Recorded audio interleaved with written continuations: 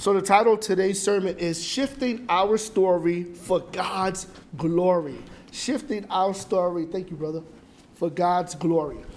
So the text scripture, if Anna can put the slides for the text. Psalms chapter 24, verse 10. We have a few scriptures, but they're laying a framework and a foundation for what I'm going to talk about today. Psalms 24, verse 10 says, "Who is the King of glory? The Lord of heaven's army. He is the King of glory." Then it says interlude, because it was like a song. 2 Corinthians chapter 4, verse 5 through 7. The Apostle Paul writes, "You see, we don't go around preaching about ourselves. We preach that Jesus Christ is Lord. And we ourselves are your servants for Jesus' sake. For God, who said, 'Let there be light' in the darkness, has made this light shine in our hearts, so we can know the glory of God that is seen in the face of Jesus Christ." I got to read that part again. So we could know the glory of God that is seen in the face of Jesus Christ. We now have this light shining in our hearts, but we ourselves are like fragile clay jars containing great treasure. This makes it clear that our great power is from God, not from ourselves. Can I hear amen, brothers? Amen. Hebrews chapter 1, verse 3. And we're talking about glory, we're talking about radiance. Hebrews 1:3 says, "The sun radiates God's own glory and expresses the very character of God. He sustains everything by the mighty power of his command. And when he had cleansed us from our sins, he sat down in a place of honor at the right hand of the majestic God in heaven." 2 Corinthians chapter 3, verse 18. It says, So all of us who have had the veil removed can see and reflect. We see and we reflect the glory of the Lord. And the Lord, who is the Spirit, makes us more and more like him. We are changed into his glorious image. Brothers and sisters, I want to challenge you to make that part of your goal in your life, to be changed into Jesus' glorious image, that when people see you, they sense Jesus. They don't just see your six-pack, and I hope all you guys are going to the gym and lifting weights and walking and eating right, keep it tight, right? But they sense God's peace, power, presence, and love. Ephesians, my favorite book in the Bible, chapter 1, verse 7 through 8. "He is so rich in kindness and grace that he purchased our freedom with the blood of his Son and forgave our sins. And he showered his kindness on us along with all wisdom and understanding." Praise the Lord. Sister Anna, if you can put the next slide. We're going to talk about the Apostle Paul for a second. So right now we're talking about getting an understanding, getting an appreciation for God's glory, and then letting that reflect into our story, right? That one of the aspects of our life should be to endeavor to reflect, to understand. It's going to take us the rest of our life to understand God's glory. Yeah. And it's worth studying. You know, me and Anna, we have a strong marriage because we understand that we have to work on it for the rest of our lives. Yeah. We still have to study each other. We still have to compliment each other, right? All husbands go through a famine where they don't compliment their wives because they say, "Well, you know, we've been married 3 years. We've been married. I got to tell you, you're still beautiful." Yes. And the woman got to continue to tell the men, "You're so strong. You're so strong." My wife be telling me that, and I'll be like, I know what strategy you're using, but it works. Stop. Keep it coming. And so we have to study raising my children, raising my sons, right? This is not an accident. They are the way they are. I've been studying parenthood for years, you know, and I'm going to tell you, I have to evolve. How I speak to Eddie and Ethan now is not the same way I spoke to them 3 years ago. We use a little bit more satire now because I know they know, right? We use a little bit more encouragement, more coaching, right? Right, guys? A little bit more coaching. More strong suggestions than commandments, right? But we have to evolve them. I don't hit them no more. They're bigger than me. They can beat me up. They can do like the road warriors with wrestling, where they have the spikes and they can tag team each other and beat me up, right? But we have to continue to study the glory of God forever. Study the glory of God forever. Study the gospel forever. You never outgrow the majesty of the gospel. So let's look what Paul was dealing with, right? Now, if you look at the book of Galatians and things, Paul was dealing with some false teachers. And how he dealt with the false teachers is preach more Jesus, right? He didn't say like, yo, let's have a versus battle, me versus you. Imagine Paul versus somebody in like a debate battle, right? Like they do in the Apollo sometimes and all that stuff. He said, I'm just going to preach Jesus. You guys are listening to the wrong people, so I'm going to just tell you more about Jesus, right? And so during Paul's day, there were two different other gospels that was competing against his own. One of them was the gospel of legalism, where they wanted to keep like Judaism traditions alive. And that when the Gentiles, when people who weren't born Jew got saved, they were like, oh, you got to get circumcised, you got to do this. And, you know, it's hard to tell a 42-year-old man, like, oh, you want to serve the Lord, you want to go to heaven? You got to go visit the urologist and have a special surgery. And it's hard to grow your church under those circumstances. But he was dealing with legalism. And then he started dealing with libertinism, which is like, oh, you can do whatever you want. Sloppy agape. Oh, the grace, God will forgive you. You want to cheat on your wife, God will forgive you. You want to smack your kid and embarrass your kid, God will forgive you. You want to punch your neighbor, God will forgive you. And it was too loosey-goosey, right? Because both sides of the culture, the left and the right, the progressive Greeks and the Romans were influencing culture, and the legalistic Jews were influencing culture. And it's not good, right? And so it was the gospel of legalism, which is rule-orientated, and the other was the gospel of libertinism, which is self-orientated. So in the New Testament letter, especially Paul's, takes dead aim at both of these. Yet, these two thinking is still alive today. We see today excessive fundamentalism. You can't go to church unless you're wearing a suit. You can't go to church unless you have it all together. You can't go to church. Ladies can't wear pants. Ladies can't wear makeups. You know, you have to vote this way. You have to mow your lawn this way. You can't support this cause. And there's excessive fundamentalism. And there's also excessive progressive Christianity, right? And you see different stages, right? Like you see cage stage Calvinism on the fundamentalism. You see deconstruction and almost losing their faith, that they open their mind so much that their salvation falls out, right? And their heart for God falls out. And you see this thing called ex-evangelicals. Then you also see fundamentalists where church with toxic cultures. You know, there's people who go to church, and before they walk into church, they have a knot in their stomach. Do I look right? Am I here on time? Do my kids look right? I hope my kid don't say he failed the class. I hope my daughter don't say she has a boyfriend that's from another faith. I hope the pastor don't ask me if I fulfill my pledge yet. And then they come in and they're nervous.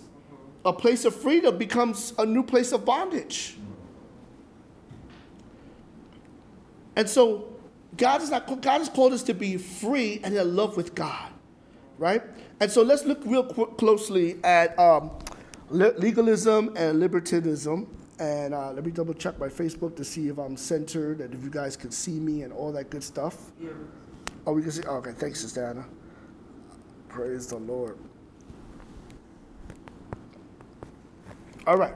So now in legalism, it comes in a spectrum and shades.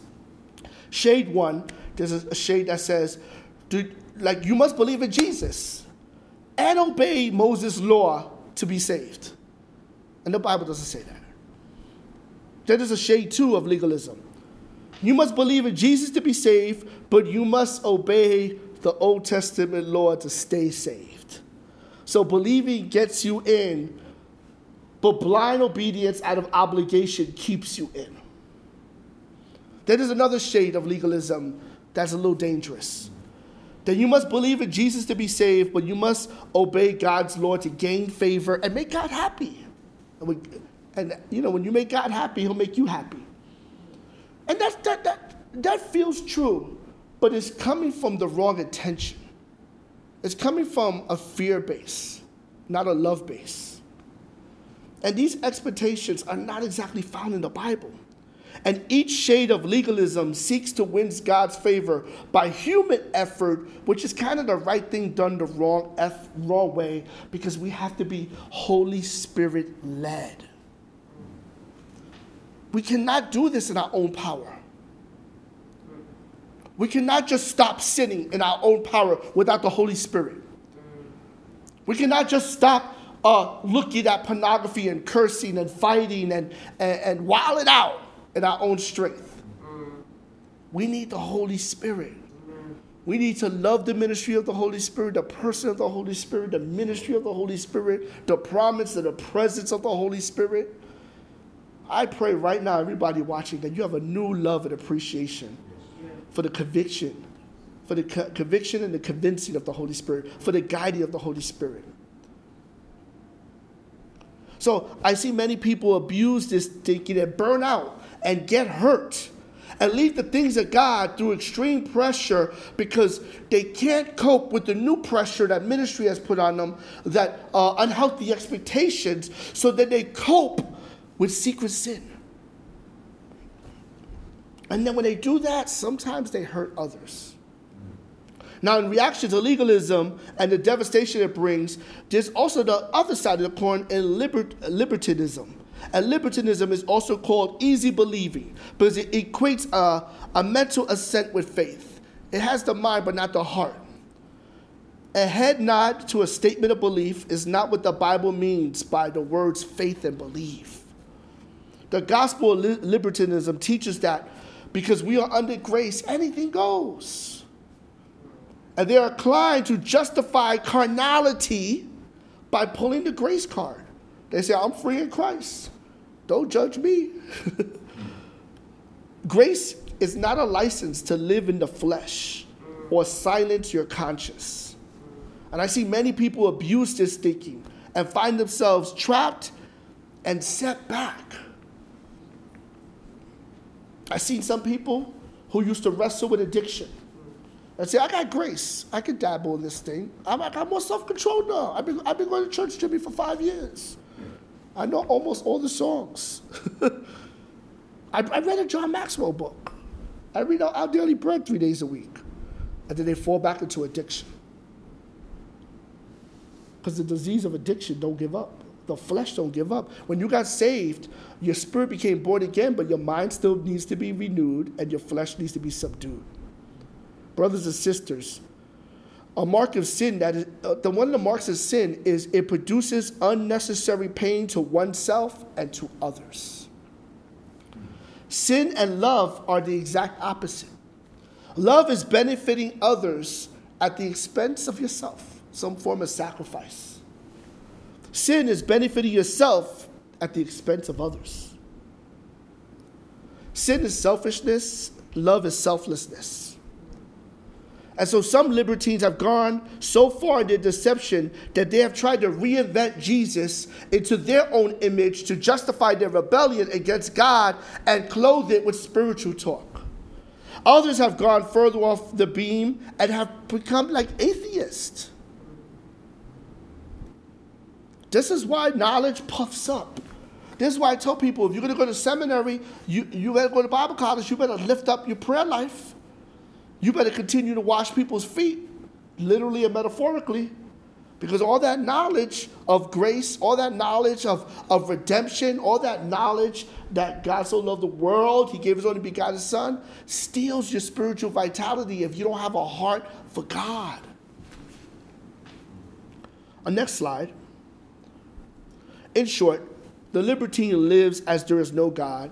The legalist lives as though he or she is God to everyone else. Both attitudes are incompatible with the life of Christ and the kingdom of God. They are equally allergic to kingdom living. Amen. Praise the Lord. Can I hear amen in the Facebook chat? Amen. So listen to this. Without the Holy Spirit's illumination, the deception could be difficult. and if not almost impossible to break. I've been in both sides of this stuff. I've been legalistic, judging other leaders, what they did, what they didn't do, how many people go to their Bible. When I was younger in the Lord, I was ambitious. And I felt like I was a nice person.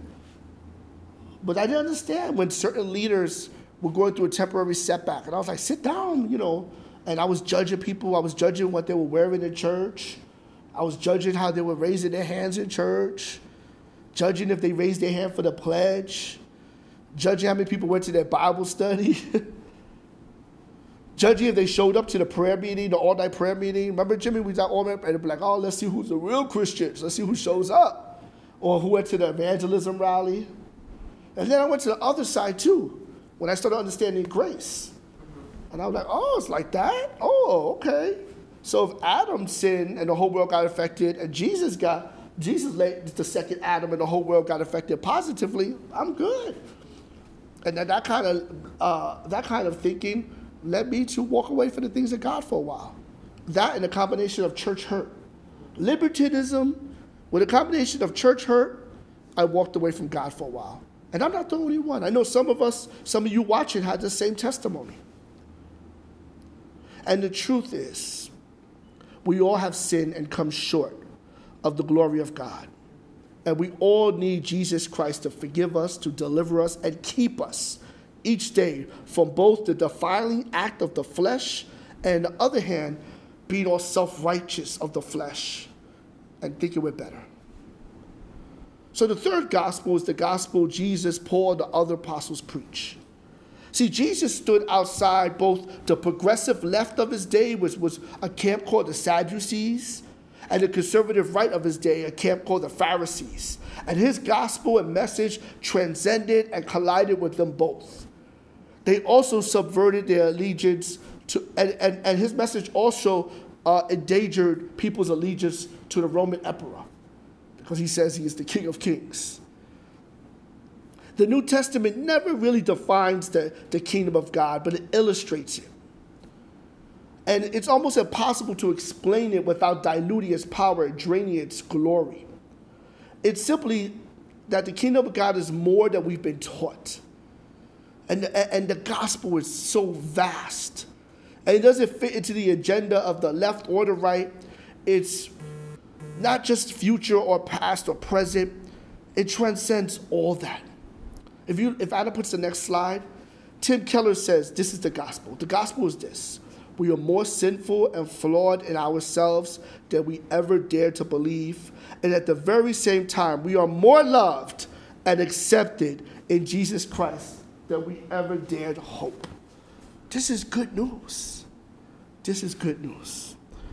And brothers and sisters, the gospel is not just good advice, good philosophy, good organization, good religion, good politics, or good views. The gospel is the true good news. Listen. In the first century, the word gospel and evangelize referred to the heralding of and the good news of a new empire, right? And shout out to this pastor that's in Russia. He's an American pastor in Russia. I suggest that you follow him, and he has an online devotion called Rick Renner. Rick Renner, and I think Ethan, there's you could put the link of the article in Facebook message. And Rick Renner was talking about the herald, right? The person, and this is like some of the terms Jesus was using. Like ecclesia was like a Roman term, where it says that these were influential people called out to represent Rome and represent their people. And that's like the church. We represent our families and our community, and we represent the kingdom of God. But preaching the gospel, there's a word, it's kerux, K-E-R-U-X. And these were heralds. These are people who were like, hearken, hear ye, and they would speak to the people what the king wanted them to know. And that's what we do. When we share the gospel, we tell people, hear ye. Listen to what the King of glory has to say. And as we do that, as we reflect God's glory, people's lives will be changed. Now you say, but Pastor Ed, I'm not smooth like that. Oh, I can't do that. Listen, you just be obedient. And do it with love. Do it with humility. You don't have to yell it out. You can live it out. And so these heralds will get close to the king, close to the emperor. And they would take notes, right? They'll say, King Ramon King, what do you want me to tell to the people of the province of Queens? And Ramon was like, tell the people of the province of Queens that I will be visiting them soon in October 32nd, or October 30th. Right? And then he would say, tell the people that to be at peace or whatever. And then the herald would ask them notes, right? Like, King Ramon, but do you mean this and this? Should I say this? And they would speak to the king. It's kind of like when we're praying and we're studying God's word. And the king said, yes, say this, say that, don't say this, and tell the people. So then that herald will go dress nice, took care of themselves, learn to speak well, live well, look well, and go and inform the people in a regal manner and proclaim the good news that the king is coming, that the king is informing the people of a new era of peace, salvation, blessing, unity, purity, maturity, grace, strength, defense, power, aesthetics. And then he would share this and the people would get excited. And then he would convince, like, when the king comes, this is the protocol. We go on one knee, we say, hail the king, and we do this. And so this is the same language that Jesus and the apostles were using on how we proclaim Jesus. The gospel that the apostles preached was the announcement, the heralding, that Jesus Christ has become the true emperor and Lord and will one day launch a new era of peace, salvation, and blessing. And because of it, everything has changed. This is the gospel of the kingdom. This is how we have to shift our story, our narrative with the glory of God. And we have to submerge so we could merge and emerge this beautiful gospel and God's glory through our life. We have to spend time with the King of Kings so we can know how to live, so we can be blessed, protected, and be the salt and light. Listen, the gospel of the kingdom is the good news about the universal kingship of Jesus of Nazareth on earth.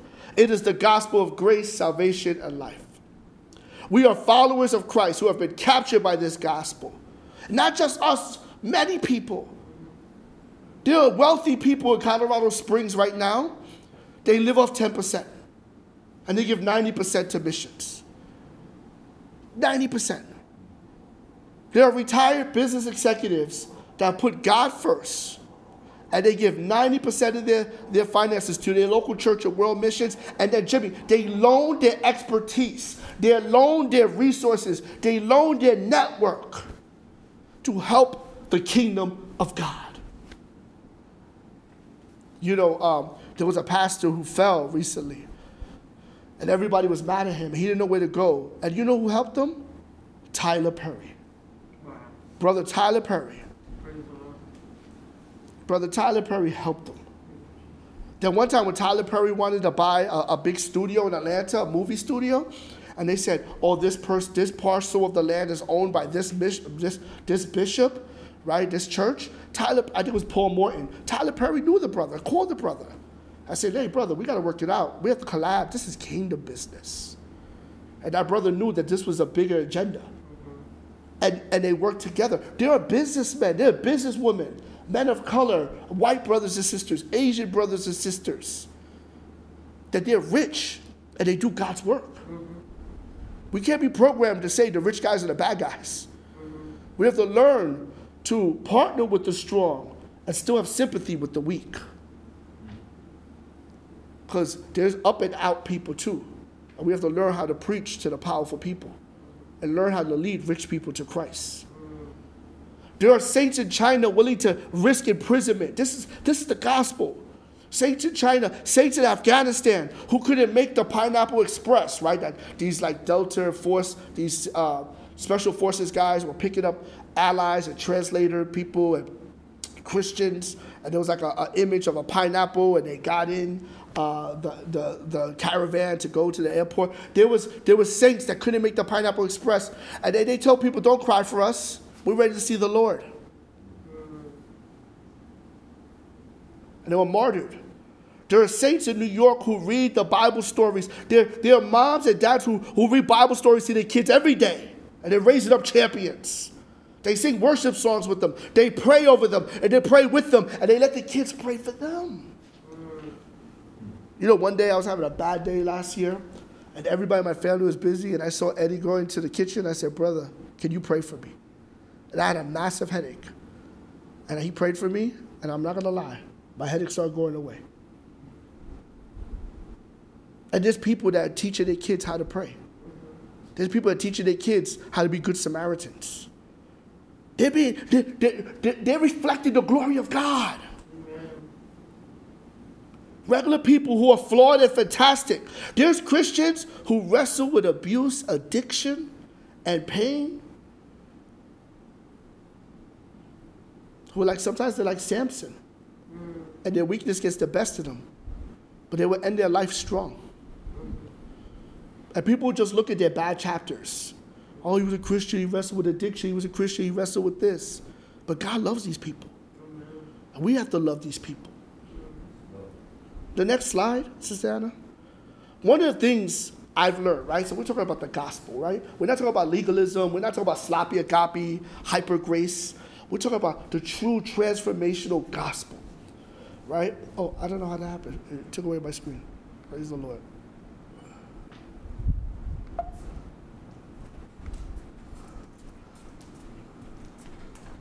Thanks, Ethan.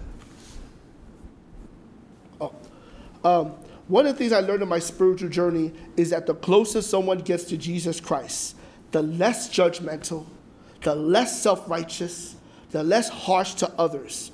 They're less sour, less mean, less sneaky, and less selfish, right? That they want to be like Christ. They don't want to manipulate people. They want to reflect God's glory. And the closer one gets to Christ, the more they desire to know and live for God's ultimate purpose.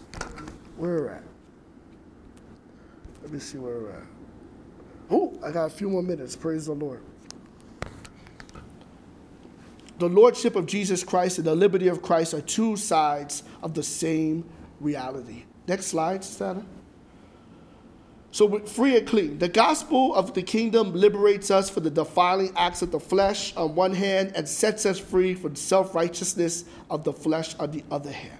We should endeavor to link God's glory to our personal story. God's glory is the visible expression of his character.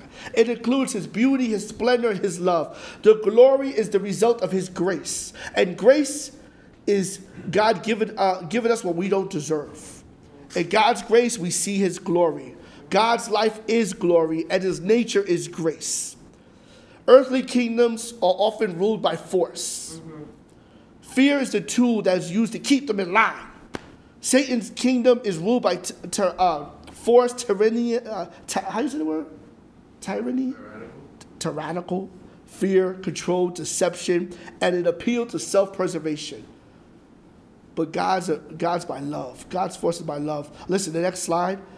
The kingdom of heaven is ruled neither by fear nor by force. Instead, God's kingdom is governed by God's glory, grace, and freedom. And I speak that over your life right now.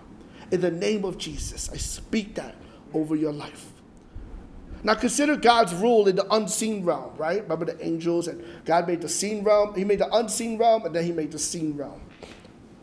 And God's rule in the unseen realm before creation, the heavenly host was subject to God by the sight of his peerless glory. And they were utterly free to follow him or not follow him. That's why some of the angels fell. And some of them chose not to follow. So listen, what has kept most of the heavenly realm hosts submitted to God's authority since the beginning of time is the beauty and splendor of God. If you study angelology, the angels who were closest to God, they have a holy light. They're intoxicated with the beauty of the Almighty. They continuously marvel. Even though they're with him every day crying, holy, holy, holy, they still marvel at his majesty, his splendor, at his radiance. And you and I, there's things we love that we still marvel. I still look at my wife and say, man, thank God. I still look at my children and I say, man, thank God. I'm blessed. I still go to church and feel the love and the warmth, and I say, thank God. I still preach. How much more when you see Yahweh Elohim and his glory and his power and Jesus Christ in his right hand? We need to take time to contemplate the glory of God, the holiness of God. The angels are captivated and captured by his glory. You can see that in Isaiah 6, 2-3. You can see it in Nehemiah chapter 9, verse 6. You can see it in Hebrews chapter 1, verse 6. Revelation 4, 8-11. 5, Revelation 5, Revelation 7. I'll put it in the chat later. So interestingly enough, when the kingdom of heaven broke into earth with the coming of Jesus, this template did not change. Jesus Christ, the true king, rules by his glory, and he still gives human beings freedom to reject them or to accept them. And how will you and I reach the standard of the kingdom of God? We will never reach the standard by being motivated anything except by the sight of his glory. We are standing in the lineage of the seraphims and the angels and the cherubims, of the holy hosts who are captured by the glory of God in heaven and come under his sway. We're supposed to look at Jesus like the way those angels look at the Father. We're supposed to look at Jesus when he turned the water into wine and say, "Oh, that's a good God. He took away the shame." We're supposed to look at Jesus when he saved the woman about to commit adultery and about to throw rocks at her face. Even though these small towns, Brother Jarrell, they probably knew her. They probably knew her brother. They probably knew her mother. And they were ready to kill her for religious standards. And then Jesus says, "Yo, who would never sin? You throw the first stone, beloved." And then he started writing in the dirt. And some people say he might have been writing their sins. And he said, "Sister, I don't judge you. Go and sin no more." Yeah. That's supposed to rock our world. Yeah. That he's talking in this age where women were respected. Jesus was dealing with women with love. The Samaritan woman at the well, divorced a bunch of times. She's a Samaritan. She's a black sheep in her community, divorced, living with a man. And God, the human face of God, is talking to her, loving her, and releasing her to do ministry and preach. And then goes to her town and eats with them, shares their food, uses their utensils, drinks from their cups, step in their house when no one in his time was doing that. We're supposed to be in awe of that and think, how can we imitate this?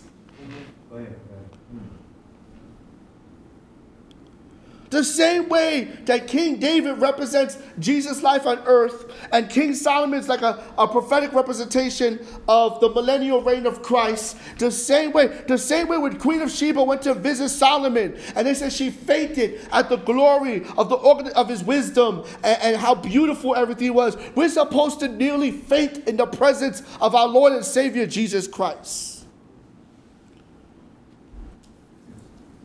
Listen. We must open our heart and receive his grace, and then show this glory and grace to others, especially our brothers and sisters in the Lord. And we have to understand that this glorious God loves us. Not that we're just chasing him, but he loves us first. One of the untold secrets of the Christian life is that before we can fully surrender our life to the lordship of Jesus, we must first be assured he genuinely loves us. And we love him because he first loved us. Read 1 John 4:19. All right, so let's get some 1, 2, 3s, some steps and some things out of the way. Is there an Isaiah slide there? Yeah. Yeah, maybe you want to put it up. Oh, is there already? Praise the Lord. It's on Zoom. Oh, it's on Zoom. One of the things about the glory of God and how it should impact us is we should learn from the book of Isaiah chapter 6. And we see that there's conviction, consecration, and calling. And read it when you get home, when you are home, but read it when you have a chance. And so Isaiah sees the Lord, his glory, his splendor. And according to the Gospels, it was Jesus. And he sees Jesus before his incarnation in Nazareth in Galilee and being born in Bethlehem. He sees Jesus. And the first thing he says, "Woe is to me, for I am undone." Some translations say, "I am ruined." So Isaiah sees Jesus. It's like, I'm in sin. I'm undone. I'm ruined. I'm no good. That's conviction. When we reflect and contemplate on the holiness of God and the presence of God, we shall have some level of conviction. And then a heavenly creature touches Isaiah's mouth with like a coal from the altars of God. And then he cleanses him. And this is consecration. We still believe in the supernatural intervention of consecration through the Holy Spirit. When he convicts us, he convinces us, and he helps us collaborate with his empowerment. Brothers and sisters, have you ever been convicted? Have you ever said something to somebody, and then you get in the presence of God and say, man, I shouldn't have said that? That's the Holy Spirit working in you. So there's a conviction, right? There's a conviction. Then there's a consecration. And then the Lord says, who shall I send? And Isaiah responds, send me. And that's the calling. The book of John chapter 12 verse 41 says, these things Isaiah said when he saw his glory and spoke of him. Talking about Jesus. So in the next slide, in the life of the follower of Christ, a fresh apprehension of the Lord's beauty produces a renewed humility, a renewed consecration, and renewed mission. So the last slide before we go home, let me see where I'm at time. Ooh, I'm 5 minutes over. Forgive me, fam. And so the last slide is 3 words I want you to meditate on. Right? I have it up there. You guys see it? The 3 words: commitment, inconvenience, and sacrifice. I want to thank my wife for helping me brainstorm with this. So the first thing is we have to commit ourselves. We need commitment. We need to commit ourselves to study, to sit, and saturate ourselves with the glory of Christ and the kingdom of God. If the gospel of the kingdom is not changing your life, how can you expect it to change other people's lives? Read the red and pray for the power, fam. Listen to this sermon again. Memorize the Apostles' Creed. Learn what's called the New City Catechism. And it's like question and answers about doctrine. And I shared the resource yesterday, and I'm going to buy everybody the book and send it to your house. We have to learn doctrine. We have to learn and sit and soak in anointed worship music, undisturbed. And we have to ask God to show you how to lovingly imitate Jesus within the context of our life and our story. I like how David said. David was a shepherd. So he said in Psalm 23, the Lord is my shepherd. Right? He combined the story, his story, with God's story. And we have to learn to start merging his. So people do that. Little Eddie could tell you, super fans of movies, right? There's this movie called The Big Lebowski, and they made a religion out of it. Dudism, right? The dude, right? They knew how to took the ethos and the principles for the movie called The Big Lebowski and merge it together. There's a book called The Force, like it's a religious thing. And there's Star Wars fans that says that they can apply all these things into their life. The Matrix, how much more the kingdom of God, fam? How much more the real thing? Listen, once we grow in the revelation of God's love for us, then we will grow not only in love with Christ, but his bride. You can't say you love Petey if you don't love Natalie. You can't say, man, I love that Anika, but Greg can stay home. like you can say that, but you won't really have a great relationship with the Smileys. You take one, you got to take the other, right? And so we have to learn to love his bride. We have to be willing to be inconvenienced for the kingdom of God. Somebody say inconvenienced in the chat. 1 John 3:16 says, by this we know love, that he laid down his life for us. We ought to lay down our lives for the brothers. Somebody, a blogger named Ann Voskamp said this: a willingness to be inconvenienced is the ultimate proof of love. A Bible scholar named Ray Ortud once said this: if your relationship with your church is ambiguous, sporadic, and subject to convenience, the problem is not your relationship to your church. The problem is your relationship with Christ, because he has made his loyalty clear. He even delights in his church. He is committed to the revival of this world through the revival of the church. To God, the most important thing of all his created reality is his church, and a crown beauty in his hand. Your own greatest happiness is the revival of your church. 2 Samuel chapter 2, verse 24 says, but the King David replied to Araunah, no, I insist on buying it. He wanted to make a sacrifice on this one property. And he says, I want to buy the property. And the guy says, no, you can do the sacrifice. He goes, no, I insist on buying it, for I will not present burnt offerings to the Lord, my God, that has cost me nothing.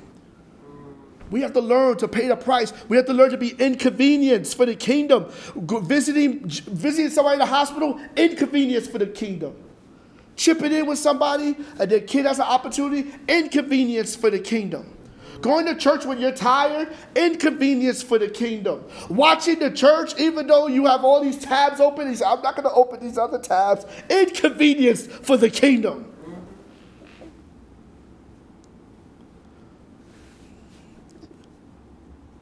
The mission has to cost you something. For the sake of a greater satisfaction in Jesus. Listen, this is going to hurt. I'm going to say it. You know I love you. I read this. Let's stop orientating the Jesus Church around to our lives and begin orientating our lives to his bride. Let's stop trying to orientate the church to our lives and let's start orientating our lives to the church. With a proper balance. If you're sick, stay home, right? Proper balance. If your kid is in the national, in a soccer tournament and it's the championship and it's on a Sunday, shoot us a call, we'll pray for your kid. We've done it for our kids. But I'm talking about most part, we have to learn to be inconvenienced. We have to learn to commit. When this happens, we will no longer treat the church like a commodity, but like a royal community. All right. And the last one is sacrifice. Romans 12:1 says, so dear brothers, I plead with you, give your brothers and sisters, give your body to God because all he has done for you, let them be a living, a holy sacrifice he will find acceptable, and this is the true way to worship him. And we have to be willing to sacrifice. And I don't have time to go into that, but sacrifice. We have to sacrifice our life. We have to sacrifice the way we talk, sacrifice the way we give, sacrifice our love, right? Rick Warren wrote this. I'm not sure if I have the Rick Warren slide. Rick Warren wrote this. One day we will stand before God, and he will do an audit of your life, a final exam before we enter eternity. And brothers and sisters is up here. Before you enter eternity. Fortunately, God wants us to pass this test, so he gives us the question. These are the questions he gives us in advance. He lets us know, what did you do with my son, Jesus Christ? God won't ask you about your religious background, your doctrinal belief. The only thing that will matter is, did you accept what Jesus did for you, and did you learn to love and trust him? Then another question God will ask you is, what did you do with what I gave you? What did you do with your life, with your gifts, your talents, your opportunities, your energy, your relationships, and the resources God gave you? Did you just spend them on yourself, or did you use them for the purpose God has made you for? The first question determines where you will spend eternity. The second question determines what you do with eternity. So in conclusion, once God begins to open our eyes and hearts and minds to the glory of Christ, you will begin to desire to reflect that glory and live at a pace and at a freedom of grace. And I want to add to put one of the last slides. I challenge you to lay down your idols of materialism, pride, power, resentment, and pick up your cross. Put on the full armor of God, and to lay down your life as the salt and light. As children of God, as servants of God, as friends of God, contending for the crown and reflecting for the glory. And the last slide, may we repent and grow in our commitment to the King and the kingdom. May we be willing to be committed, to be inconvenienced, and willing to sacrifice in all and reflecting. This is a new chapter for our fellowship.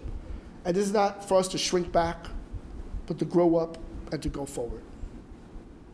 Wherever you're at right now, maybe the brothers here, maybe you want to bow your heads. Reflect, repent, and ask the Holy Spirit to empower you to walk out these insights. Heavenly Father, I come before you in the name of Jesus, and I pray for everybody watching in Jesus' name. I pray for a birth, a new desire to know about your glory, to learn about your kingdom and the gospel, to stare at Jesus in times of prayer, to reflect on the will, the ways, and the glory and grandeur of Christ. The way the seraphim angels cry, holy, holy, and holy, when they look at the Father, I pray that we would cry, holy, holy, holy, as we look at the Son. Make us more like Jesus, Holy Spirit. Convict us of any idols in our life that are blocking this glory. And Lord, I pray that we will walk out these insights. I pray, Lord God, that we will be convicted, that we will be consecrated, that we will take heed of our calling, that we'll be willing to be inconvenienced, that we'll be committed, and that we'll be willing to sacrifice. In Jesus' name, amen and amen.